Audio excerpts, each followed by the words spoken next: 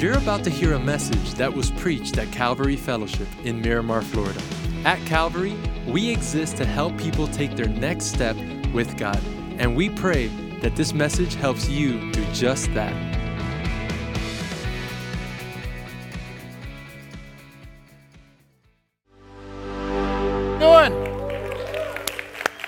We are glad that you're here. Ladies, can I ask you this? Like my wife, for real. If you were at the event, how many of you were at the event yesterday? Okay, yeah, so good, right? There's 3 people that really enjoyed it. I'm glad. The other services weren't crazy when I mentioned it, but this service was like, whatever, we've heard better, maybe. And okay, well, then I was going to do the whole thing about my wife, but I'll forget I won't do it. And, well, I appreciate that, but it's too late. It's too late. No, but listen, if you experienced it yesterday, then you know. Now you know why my kids and I have so much joy, because we get to live with that woman, and she's just amazing. And but I will tell you a funny story about her. Her and I. This is the first year of our church, and we had started and we did this Bible study in the middle of the week, and we were driving home from it, and we hadn't eaten anything, and so we stopped at McDonald's on the way home, and we ordered a 2 cheeseburger meal. And I know this is before all the documentaries. Like, we didn't know. No one knew McDonald's was bad for you in like the early 2000s. We had no idea.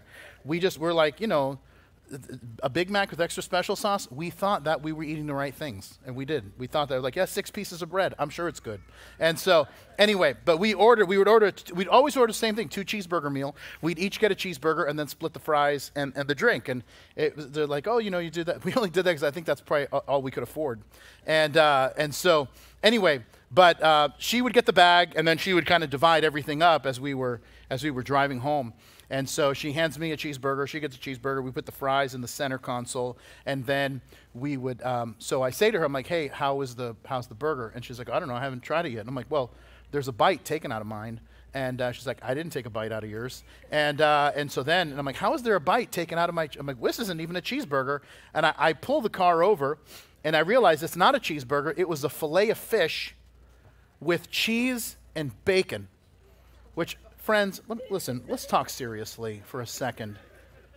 Who in the world orders, this is why I tell my kids all the time, I say this, the criminal mind never sleeps. And this is the criminal mind at work. A fillet of fish with cheese and bacon, I'm sorry, that's not of God. I'll just tell you that right now. And so anyway, but yeah, fillet of fish is not my jam. Although I do have a friend who every time he goes to McDonald's, he orders a fillet of fish in a 1/4 pounder. He calls it the mixed surf and turf. And, but that's his business. So anyway, so I drive back to the McDonald's, and I got to get out. I go inside, and I talk to the supervisor. I'm like, "Hey, listen, I ordered 2 cheeseburgers. I got a cheeseburger, and then I got this, and it was a cheeseburger wrapper, but I opened it up, and I said, and look, it's a fillet of fish with cheese and bacon." And while I'm having this conversation with the supervisor, there's a plumber behind the counter. I don't know what exactly he's doing, but he was working, and he's listening to our conversation. So I put the burger down. I'm like, this is a fillet of fish with cheese and bacon. And the guy says, the plumber says, "That's mine." He stands up, he grabs the burger, takes a bite, and walks away. And I'm like, hold on. I've been in possession of this burger for like 20 minutes. It was in my vehicle.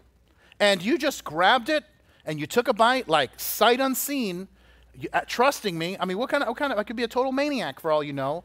And he didn't care. I mean, then again, who knows? Maybe this was like a steady diet. It was like, if this hasn't killed me, nothing will. Who knows?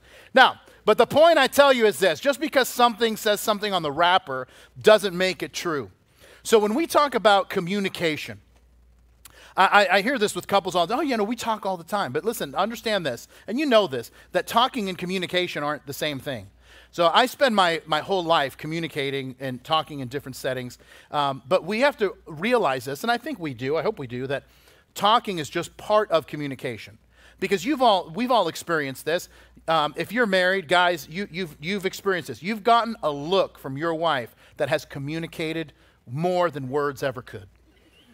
There have been moments where she has given you a look, that is basically, if you don't do what I'm telling you by this time next week, I'll be planning your funeral. There is a specific look. It's very similar to the, what do you mean the game went into extra innings look. It's very similar to that look. There's also not just a look that can communicate. There's also the tone of our voice communicates something. So, and I do this whenever I talk to couples where I'll take just 4 words, same 4 words, and we'll do it in different ways. So the words are, can you help me? And that can mean something totally different. So if I just say, hey, can you help me? That is communicating something.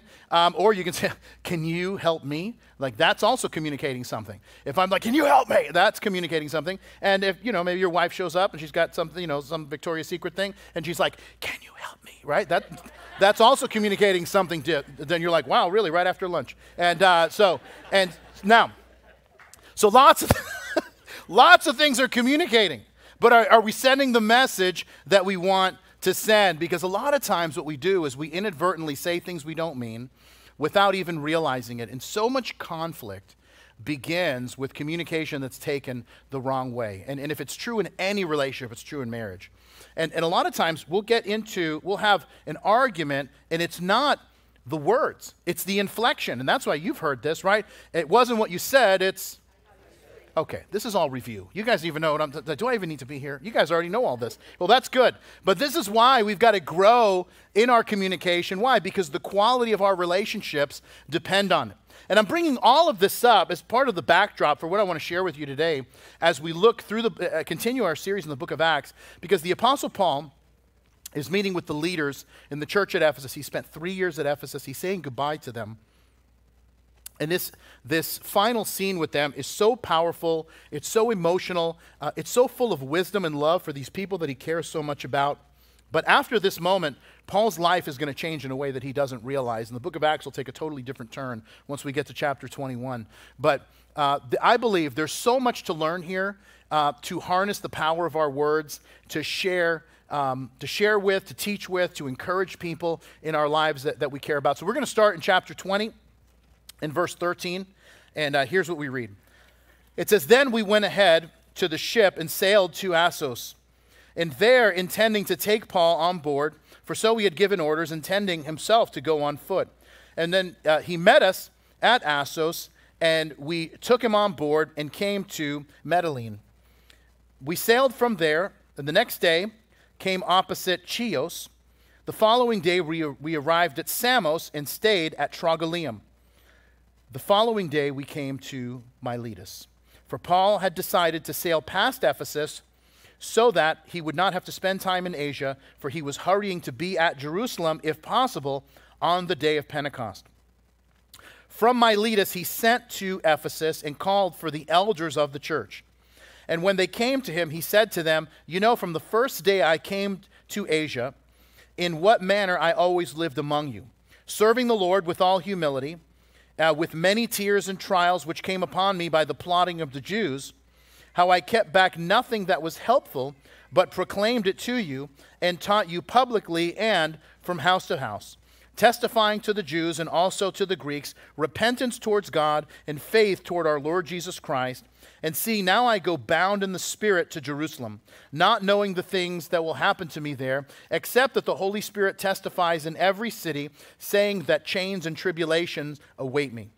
But none of these things move me, nor do I count my life dear to myself, so that I may finish my race with joy and the ministry which I received from the Lord Jesus to testify to the gospel of the grace of God. And if you pause there and give me your attention, 3 things we're going to talk about with Paul's parting words. The first is this, that words are empowered through action. They're empowered through action. So let me give you a couple of preliminary thoughts that I want you to understand, just some preliminary comments, and then we'll get into the meat of what he's talking about. So first thing is, let's look at the map.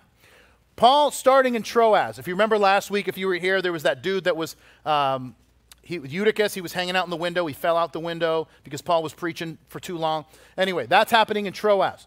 Then they come to this port city of Assos. They go to Mytilene, Chios, Samos. They're kind of following this pattern of all of these islands in what's called Asia or Asia Minor, because all of this is part of what's now modern-day Turkey. And so they finally make their way to this city called Miletus. Miletus is about 30 miles from the city of Ephesus. It's a port city like Ephesus. As Paul makes his way to, his hope is to make his way to Jerusalem by the day of Pentecost. And so now, Paul gets there, and he wants to talk to the leaders at Ephesus. Now, one of the things that I want you to understand, and these are leaders that he spent 3 years with. These are people that he cares about, many of whom he probably led to Jesus. But there's something unique about this particular message. The book of Acts is centered around sermons that are given. So a disciple, an apostle, goes to a city. He preaches to people that aren't believers. Then these believers come to know Jesus, a church is established, and they move on to the next city.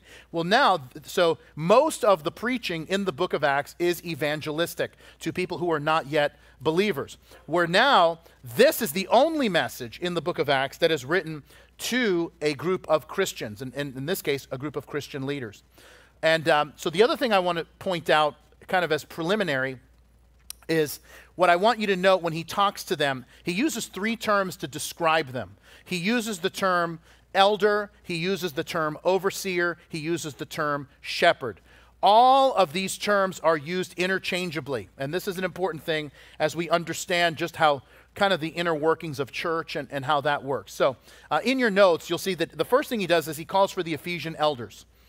And the term elder is a word that speaks of a leader's maturity.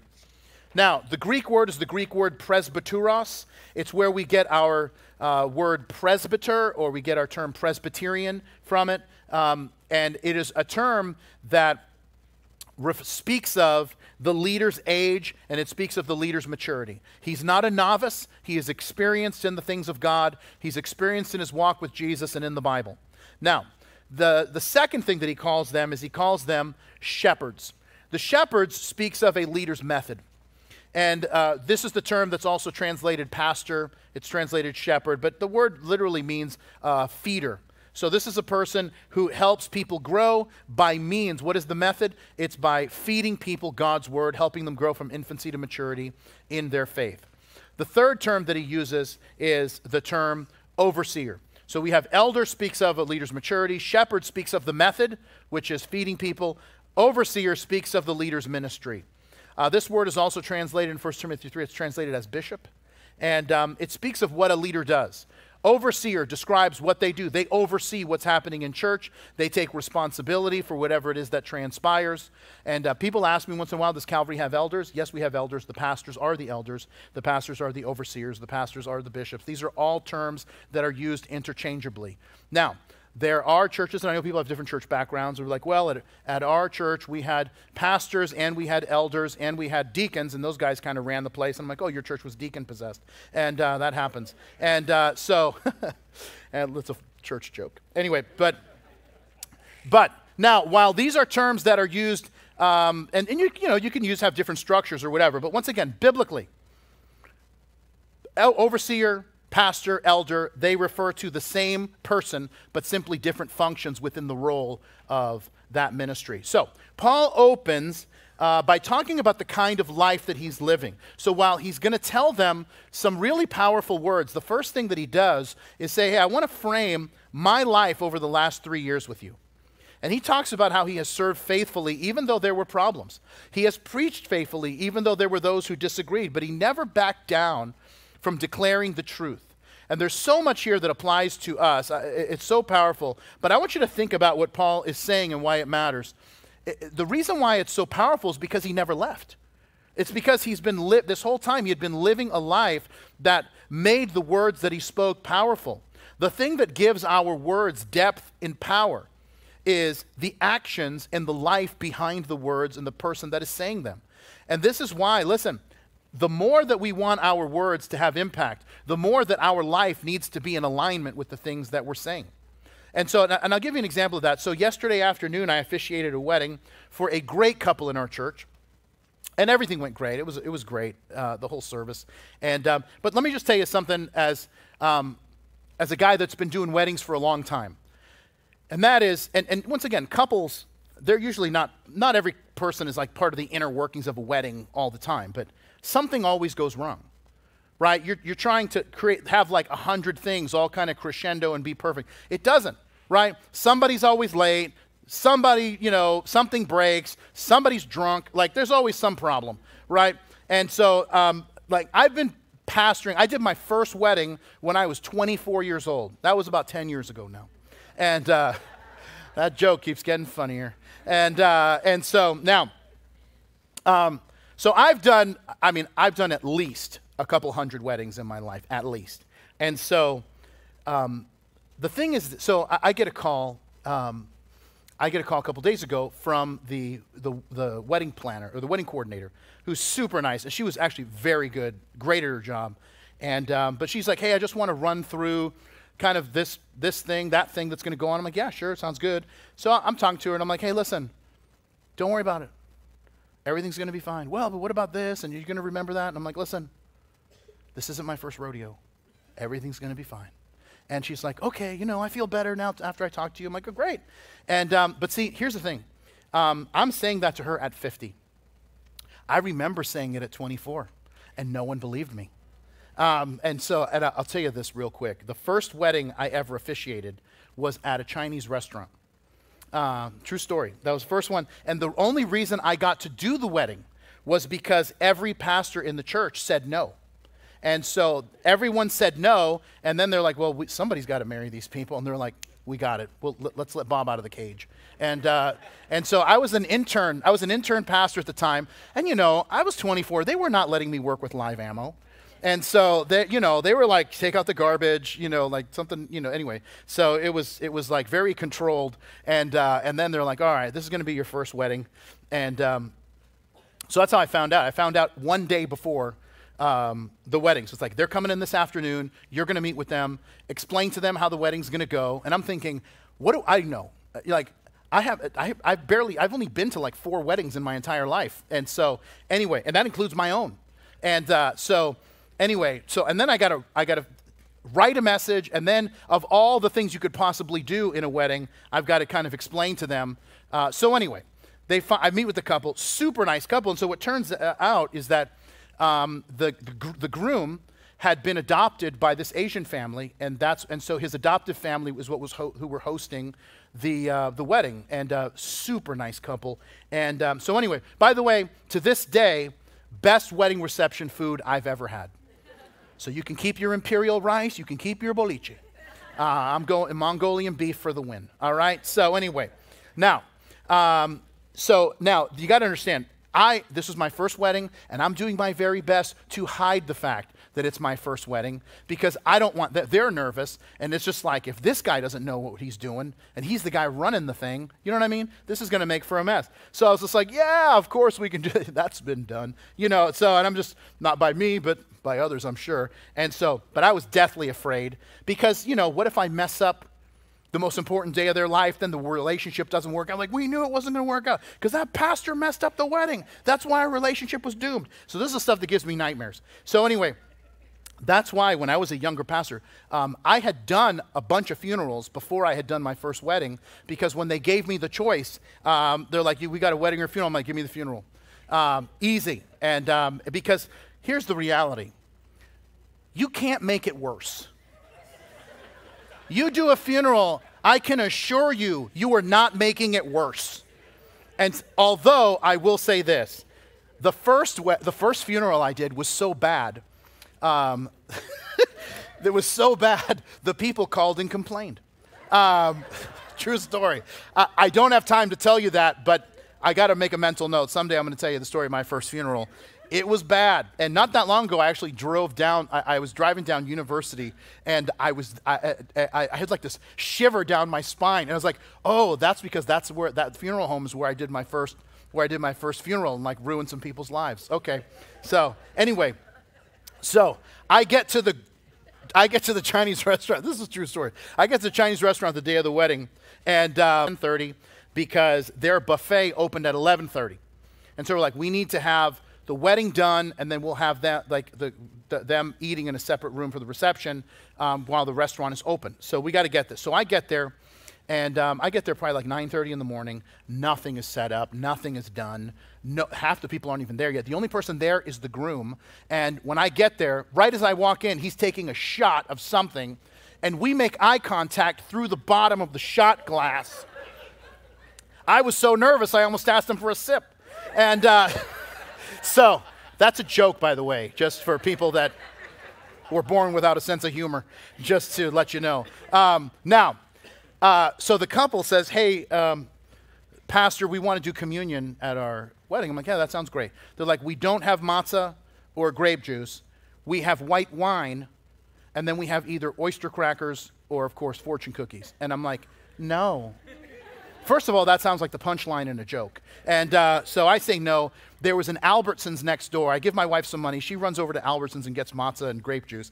And so now the couple starts getting nervous because everybody's late. It's almost 11:30 when the restaurant is going to open, and we haven't even started the wedding yet. So then we're finally starting the wedding. The restaurant opens, and apparently there's a group of people who are like, 11:30, we are at this buffet, because it's like we got to get when it's like fresh. So I want you to picture how this works. You have people, right, and they're walking, groomsmen, bridesmaids, they're walking down the aisle. So let's just say they're traveling north. Let's just say, right, from where they are to where everybody, where it's going to be at the back of the restaurant. They're traveling north, and then. Now I want you to also imagine, these are people wearing tuxedos and very nice dresses. I also want you to imagine at the same time, people wearing sweatpants and shorts. They are carrying trays, and they are traveling east-west. And because they're going through the buffet. So now you have people, ba-da-da. Well, that's the graduation music. All right, some other music is playing, and they're like, these people are welcome to, oh, I'm sorry, you go ahead.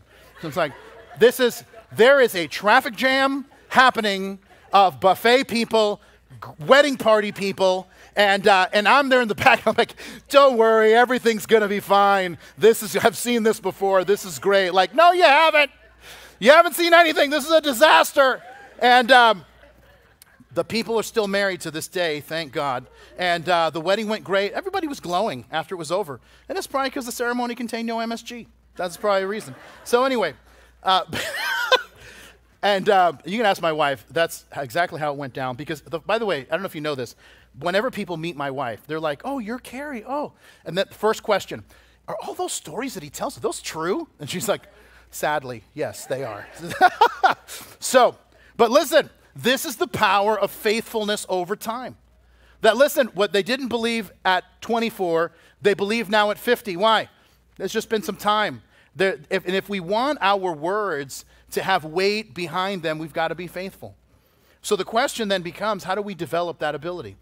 That ability to be faithful so that our words are weighty and have meaning. It's because of what Paul says in verse 24. He says this, none of these things move me. This was in response to Paul saying, every city that I go to, people are saying, the Holy Spirit is saying, when you get to Jerusalem, all that's awaiting for you there are chains and tribulations. And here's Paul's response. I don't care. Those things don't move me from doing what God's called me to do. So then it begs this question, what moves you? What's the thing that happens that will cause us to back down, give up, and walk away? We live in a culture that gives up on everything too easily. And this is why the words have no power. But listen, there is power and meaning and weight to our words when we don't give up. Paul says, none of these things move me. I don't even consider my life dear to myself so that I may finish my race with joy. He gives this running illustration. Now, I'm not a runner, and I don't think I even need to tell you that. People don't look at me like, I wonder how much this guy runs. It's hovering right around 0, all right? But I have done a couple of 5Ks. I did run one 10K, and then I was like, all right, guys, that's it. I'm retired. Because I realized that running is a punishment, not a hobby. So, but I will say this. I am fascinated with talking with people who are marathon runners. And every time I talk to a marathon runner, I ask them the same question. I ask them this, is the wall real? And what I mean by that is that if you talk to someone who runs marathons, or if you have, then you know this, runners will tell you that when you get to about mile 21, that you hit something that they call the wall. You are out of energy, you're in a lot of pain, and all you want to do is give up. So I always ask the runner, I'm like, hey, is the wall real? Oh, you bet it's real. Like, okay, so what do you do when you hit the wall? And they'll all kind of say something different. It's different kind of phrases, but it's something similar, and that is, yeah, you hit the wall, but you just got to keep going. Because what will happen is that if you keep going, the pain will subside, especially when you come to the realization that with every step you take, you're closer to the goal. And that's, if we're going to finish our race, like Paul says, I want to finish my race with joy, that's what it takes. The moment that we hit the wall, when it's painful and we want to give up, Paul says, look, here's what you got to do. You got to just keep going. Because listen, you've never been closer than you are now. That your marriage might be not where you want it to be, but if you will keep going, it can get there if you don't stop running. That your career is kind of like it's taken all kinds of turns that you want it to take, and it might seem like it's in some turmoil, but it will get clearer if you don't give up. Your clarity about the future, listen, what God wants you to do, it will clear up. You'll have some vision if you don't give up, and there is a reward coming if we don't allow anything to move us. And this is why Paul says that. Look what he says in verse 25. Indeed, now I know that you all, among whom I have gone preaching the kingdom of God, will see my face no more. Therefore I testify to you this day that I am innocent of the blood of all men, for I have not shunned to declare to you the whole counsel of God.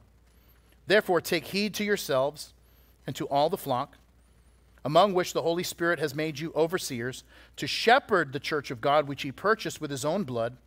For I know this, that after my departure savage wolves will come in among you, not sparing the flock. Also, from among yourselves, men will rise up speaking perverse things, to draw away disciples after themselves. Therefore, watch and remember that for 3 years I did not cease to warn everyone night and day with tears. And if you pause there and give me your attention, second thing I want to tell you is that words need truth and grace. Now, this is a heavy passage, and I really want us to grasp what he's saying because it has such powerful implications for us, that Paul is not just telling them the truth, he's telling them a sad truth. He's telling them, listen, here's the reality. We're never going to see each other again. And says, but I've been preparing you this month. I've been telling you this night and day with tears in my eyes for 3 years. He's like, that's why I have not shunned to declare to you the whole counsel of God. By the way, if you want to know why we teach verse by verse through the Bible, it's because of this verse and a few others, that Paul's commitment to prepare people for what lies ahead was in teaching and communicating with them all of the counsel of God. Now, I want you to hear the heart behind these words. This isn't like theologian Paul or Paul trying to show how smart he is or how right he is. This is Pastor Paul. This is Paul warning these leaders that even as they try to do the right thing, people are plotting evil. So much so that he says that some are going to rise up even from within your own ranks and will seek to divide and destroy the work of God in your midst. Paul calls them savage wolves. You know where he got that language from? He got it from Jesus. In Matthew chapter 7, when Jesus said, beware of false prophets who come to you in sheep's clothing, but inwardly they are ravenous wolves. Listen, there are people who are completely toxic, and all they know how to do is destroy. And here's how you know that they're toxic. Because they don't build. They don't build, they don't mend, they don't destroy, they don't restore, they don't fix. All they know how to do is destroy. And here's how they do it. Paul says that they're going to come in and speak perverse things. Now, perverse is a word in our culture that we think has to do with something sexual, but it's not necessarily. The word is diastrepho in Greek, and it means this, that they're going to twist words. And that's what any perversion is. Any kind of perversion is taking something good that God has created and twisting it for something evil. And that's what these people do. They come in, they speak twisted things. They take part of a truth, they mix it with lies, they mix it with personal agenda and cause destruction. And here's what you have to do. You've got to get these people out of your life. Because everything that they do, they destroy everything that they touch. Now, and listen, and sometimes the process of removal is painful, but it leads to health. So, about 15 years ago, maybe a little more, I got this ingrown toenail. Now, I say that sentence, and you're like, I like where this guy's going right now. Now, let me explain why. So I got this ingrown toenail that was so bad, my big toe swelled up to like the size of my fist. I could barely put on a shoe without a ton of pain. My wife was like, you need to go see a podiatrist. And I'm like, no, I'm going to fix this. So I would go into the bathroom and try to dig the nail out myself. Now, I would do this, right? And I don't know if you have podiatrist tools at your house. I don't have a lot of podiatrist tools at my house. What I had was a pair of scissors. So it was like scissors that I would use to open an Amazon box, I'm using to now dig out an ingrown toenail. And so finally, so I was trying to dig it. I almost passed out from so much pain. And so finally, my wife convinces me to go see a podiatrist. So I go see him. And now, one thing you have to know about this guy was an odd bird. I'm going to tell you that right now. And he sounded exactly, and you might not know this reference, but he sounded exactly like Macho Man Randy Savage. And if you don't know that reference, you got to look it up. And but he was a pro wrestler who then became a spokesperson for different products. But he sounded exactly like Macho Man Randy Savage. So anyway, fill all the paperwork. I go back to see him. He puts me in this chair. And then he's like, all right, let's take off your shoe and your sock. And then he's just looking. He hasn't even done anything. He's looking. And he says, oh, yeah. I see someone did a little bathroom surgery. And I'm like, yeah. He's like, it's okay. Everyone does it. But it's twice as painful, and it doesn't fix it. Snap into a Slim Jim. And so, he kind of does this whole thing. And so, it's a true story. And then he's like, he in his accent, he says, what we're going to do, he says, we're going to numb it, and then I'm going to cut this thing out, and then we're going to give you some ointment or whatever, and then you'll be fine in a couple days. So, but then he takes this, and I can't even believe that they sell this as like a medical supply, but he takes this stand that has like just a little piece of cloth. It basically is like a mini curtain. And so he takes it, and then he puts it at about my shin, and I'm like, what are you doing back there? And he's like, you don't want to see what's about to go down right now. And so anyway, so he does this thing, and it's like, here's what I got to do. I got to rip all that out, and that's essentially what he does, so that something healthy can now grow in its place. There are people, and I'm going to say this, and you'll be like, oh, snap, they are like an ingrown toenail. Listen, there are people that are poisoning your life. And everything they touch in your life goes bad. When Timothy was Paul's protege, and when Timothy was pastoring, Paul wrote him 2 letters. He was pastoring in the city of Ephesus, the church at Ephesus that Paul started. He's pastoring there, and listen to what Paul says in his second letter to Timothy. He says, avoid godless chatter, because those who indulge in it will become more and more ungodly. Their teaching will spread like gangrene. Gangrene is a nasty disease. It kills the tissue of the body, prevents blood flow that brings life and nutrients to areas of the body. And listen, there are people that this is what they do in your life. And what are we doing still allowing them to speak into our lives? Because every time they do, they're killing our spirit, they're killing our joy, they're killing our future. And some of these folks, we just need to cut out completely so that something healthy can grow in its place. And you might say, well, what do I do if they're my family? Well, you might need to limit contact with them as much as possible. Oh, but God loves them and wants them to see them come to know Jesus. Yes, that's true. But number one, that doesn't mean you're the person to lead them there. And the other thing is, if they're poisoning your life, you're not influencing them, they're influencing you. Paul would say this in 1 Corinthians 15, which, by the way, he wrote while in the city of Ephesus. He says, don't be deceived. Evil company corrupts good character. And if you're like, yeah, I got something toxic, I'm married to them. And now, let me tell you this, because over the years, the things that people have come up to me and said, like, you know that thing that you said about how I should divorce my husband? I'm like, never said that. Are you sure? I'm positive I never said that. So we need to have a little powwow here. And but sometimes people, they just get like these, like, I don't even know what they're thinking about. Like, you know when you said that in your sermon? Like, I didn't say that. So let me just very clearly, I'm not saying divorce your spouse because you think they're toxic. By the way, if you think your spouse is toxic, you got to fight for your marriage. You got to get into counseling, get people praying for you, and give God an opportunity to do the miraculous. And I'm not even saying you need to write off your family and never speak to your parents or your kids or whatever because you think they're talking. You've got to exercise wisdom. But could it be that you've got friends who are leading you down a path that you know you don't want to go as a follower of Jesus? It could be that you're dating someone and they're not a Christian and they're making you compromise what you believe just to be with them. These relationships need to be cut off. And listen, and I recognize this, that it's easier said than done. But there are times when you've got to take certain relationships and put them on pause. Some of you know this, that I was in a band and all that, and we were on the verge of a record deal, and I became a Christian. I walked away, and I'm grateful for that. I look back, and it was so sad. Like, all my friends just kind of disowned me. And I look back, and it's like, wow, they were giving me a gift, because it gave me the opportunity to one, make some friends who were really strong Christians that would lift me up. But two, they really helped me grow. It helped me grow in my faith. I was able to hit the pause button on those relationships until the time that I could be the influencer and not the one who was being influenced. And so my challenge to you, listen, is you've got to get out of relationships and environments that are keeping you from being who God has called you to be.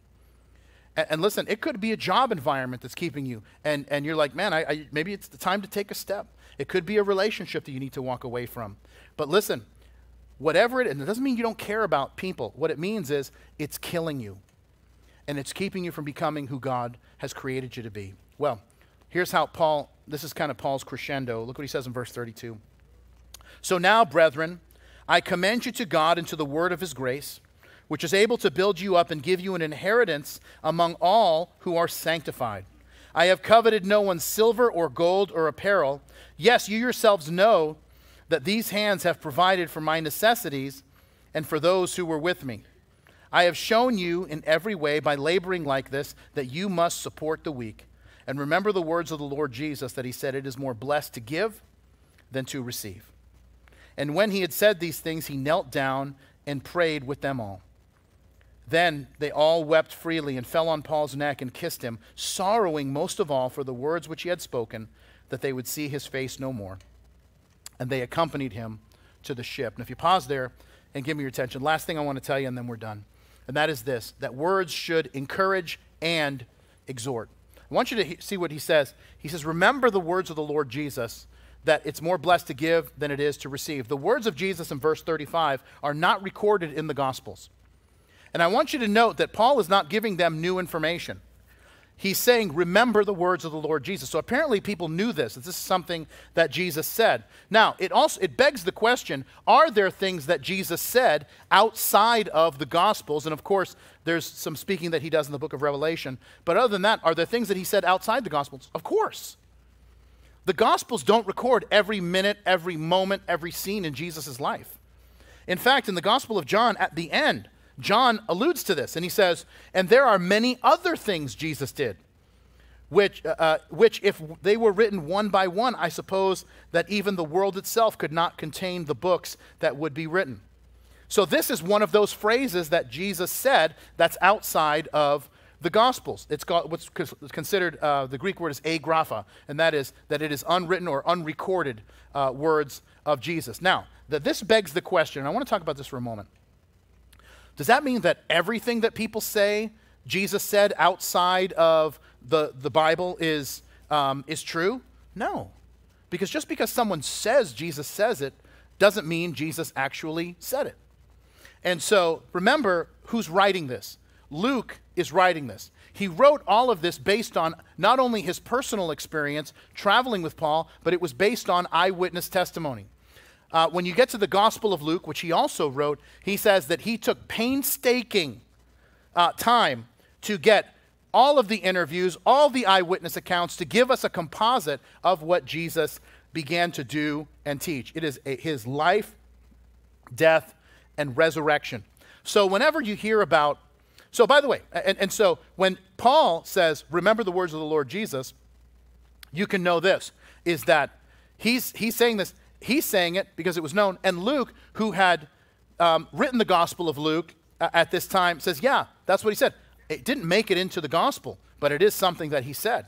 And so what happens is that then what will happen is every couple of years, something will happen, and then there'll be some news report, or there'll be some video that kind of starts making waves, and you'll hear about like, well, a new book discovered, the Gospel of Thomas, or the Gospel of Barnabas, the Gospel of Mary, the Gospel of Peter. And then there'll be people, oh man, we'll have all these sayings that are attributed to Jesus. So let me just take one. Let's take the Gospel of Thomas. The Gospel of Thomas, first of all, is not even a gospel. The Gospels, Matthew, Mark, Luke, and John, talk about the life of Jesus, the death of Jesus, and the resurrection of Jesus. The Gospel of Thomas is 114 sayings of Jesus that he supposedly said, some of which are contradictory to each other, many of which contradict what's spoken in the other Gospels. The second thing is it wasn't discovered until 1945 in Egypt. The third thing is we only have one copy and then 3 little fragments. That's it. The fourth thing is that it dates to about 250 to 350 AD, which is way too late. The fifth thing is they attribute it to the Apostle Thomas, who died by 60 AD. He was martyred when he was killed in India, taking the gospel as far east as it had been taken. So not only is it not written by Thomas, it's way too late to have been written by Thomas by 200 to 300 years. It has all of these unsubstantiated claims about Jesus, none of which are corroborated anywhere else. And it's way too late to have happened. This is all classified under what's called Gnostic writing. Gnosticism was this philosophy that was trying to hijack Christianity in the first 200 years. And that's why they give it Thomas's name, because they're like, well, what happens is Jesus gave Thomas like the secret info. And then, which by the way, the Gospel of Thomas, and you can find it online, you can read it. It doesn't take long to read. It's just like so weird. And, but it's like, well, he gave Thomas like secret teaching. Well, then does the Gospel of Thomas describe the secret? No, it didn't tell you the secret teaching. You got to subscribe to their thing to then get the secret teaching. And so, which creates a problem. And that's always the root of what Gnosticism is that there's always something deeper. It's never what it really means, and then whatever. It's clearly a forgery. No one, and this is important, no one takes this seriously. So whenever someone, it's just people who aren't Christians that want to create a gotcha moment. Like, oh, you're a Christian, you believe the Bible. Have you read the Gospel of Thomas? And it's like, okay, no, I haven't read the Gospel of Thomas. Well, you should read the Gospel of Thomas. And it's like, well, the problem is no serious person takes this seriously, because we recognize that this isn't real. And by the way, people who you read the Gospel of Thomas? Have you read the Gospel of Thomas? Well, no, I haven't. Have you read any of the Gospels? Anything else? Well, I did watch a 6-minute YouTube video, so basically I'm an expert. And which usually that's really what it works out. So it's like, I'm sorry, I had no idea there was a 6-minute video out there, and your expertise was being called into question. So anyway, serious people don't talk about it, which is why we don't spend a lot of time talking about all this nonsense. Why? Because we'd rather focus on the things that we know Jesus actually said. And by the way, you can be assured of this. Everything we need to live the life God has called us to do is in the pages of Scripture. The Apostle Peter wrote these words in 2 Peter chapter 1. It's in your notes. His divine power has given us everything we need for a godly life through our knowledge of him who has called us by his own glory and goodness. So, last thing and then we're done. And that is, so what did Jesus actually say here? He said this, it's more blessed to give than it is to receive.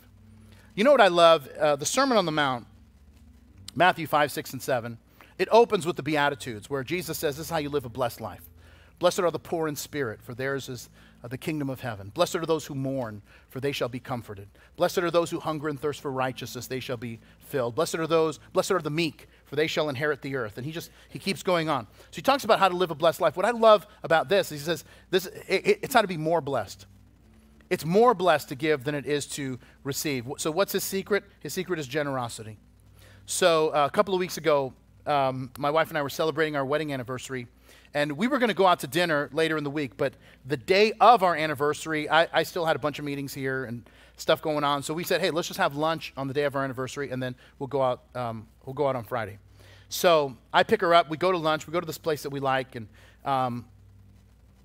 as we're sitting, some guy says, hey, Pastor Bob. And they're like, hey, what's going on? So I walk over, and I had just met him a couple weeks ago at church, and he was just telling me some things that God is doing in his life, which is awesome.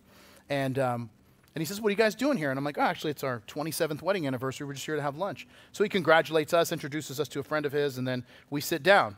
And so then the manager comes over, and we had gotten to know her a little bit over the last year or two. And she says, hey, I haven't seen you guys in a while. And I'm thinking, well, it's because you guys raised your prices. But anyway, I didn't say that. And so I said, oh, we're actually here because it's our anniversary. So we order a couple of salads. And the manager says, hey, dessert is on me. So she brings out a bread pudding. And friends, I took one bite of that bread pudding, and I knew that God loved me. And it was like, this, yes, Lord, I receive it. It was unbelievable. It was unbelievable. So anyway, it was so good. So then we asked the server for the check. And she says, oh, the gentleman at the table behind you said he wanted to cover the check for you. I'm like, wow, that's so kind. So we're leaving. And we want to say thank you to the manager for getting us dessert. She says, that was so nice of that guy. He said you were his pastor. And I said, yeah. And she says, you must have made a big impact on his life for him to do that. And she said, would it be okay if our family came to one of your services? I'm like, yeah, we'd love that. So I invited her, and she had her computer there. I said, look, so let me show you this. So I go to, I said, can I borrow your computer for a second? So I pull up mycalvary.com, which, by the way, that's our website. You should probably know that by now, but I'll just throw that out. Yeah, of course I knew that. Jot that down, honey. Anyway, so I take her to mycalvary.com. I said, look, I'm going to give you a pro tip right here, and that is, here's where all the messages are. So before you attend, because you have no idea. I could be the worst speaker you've ever heard. So, but you could go and you could listen to a couple of messages, and if you're like, hey, this guy's okay, then you could visit. And if it's terrible, please don't tell me. But you could just make something up. Just like, oh, no, I started taking pictures of butterflies on Sunday and I can't make it. So you just do that. And so anyway, but here's the point, right? The straightest line to inviting her to church so she could hear the gospel was generosity. She had heard lots of things, and I know someone's so-and-so is a pastor, I've heard of that. But the thing that got her to say, hey, I want to be there, was generosity. Because what Jesus is saying, what is he saying? Are we blessed when we receive? Of course, we all recognize that. This guy was kind enough to buy our I saw him after the second service, and he's like, he didn't know that part of the story of this girl wanting to come to church because of that. And so we had a few minutes. But of course we recognize that when we receive, we're blessed, of course. But what Jesus is teaching us is that we're more blessed when we give. Why? Because that's when God gets involved and says, hey, I'm going to bless that. That gift that you gave, that thing that you did for that person, I'm going to get behind that and start working and doing things that you couldn't even imagine. That's the way to be more blessed according to Jesus. So let's pray together. And Lord, we want to thank you for that we could live a life that's blessed, that we could live a life where our words have impact and meaning. And Lord, our hope is that you would continue doing your good work in and through us, Lord. Help us to live the kind of lives that the words that we say mean something. Help us in that, Lord. We pray it in Jesus' name, and everybody said, amen. Amen. Let's all stand. Thanks for listening to today's podcast. If today you made a decision to follow Jesus, congratulations.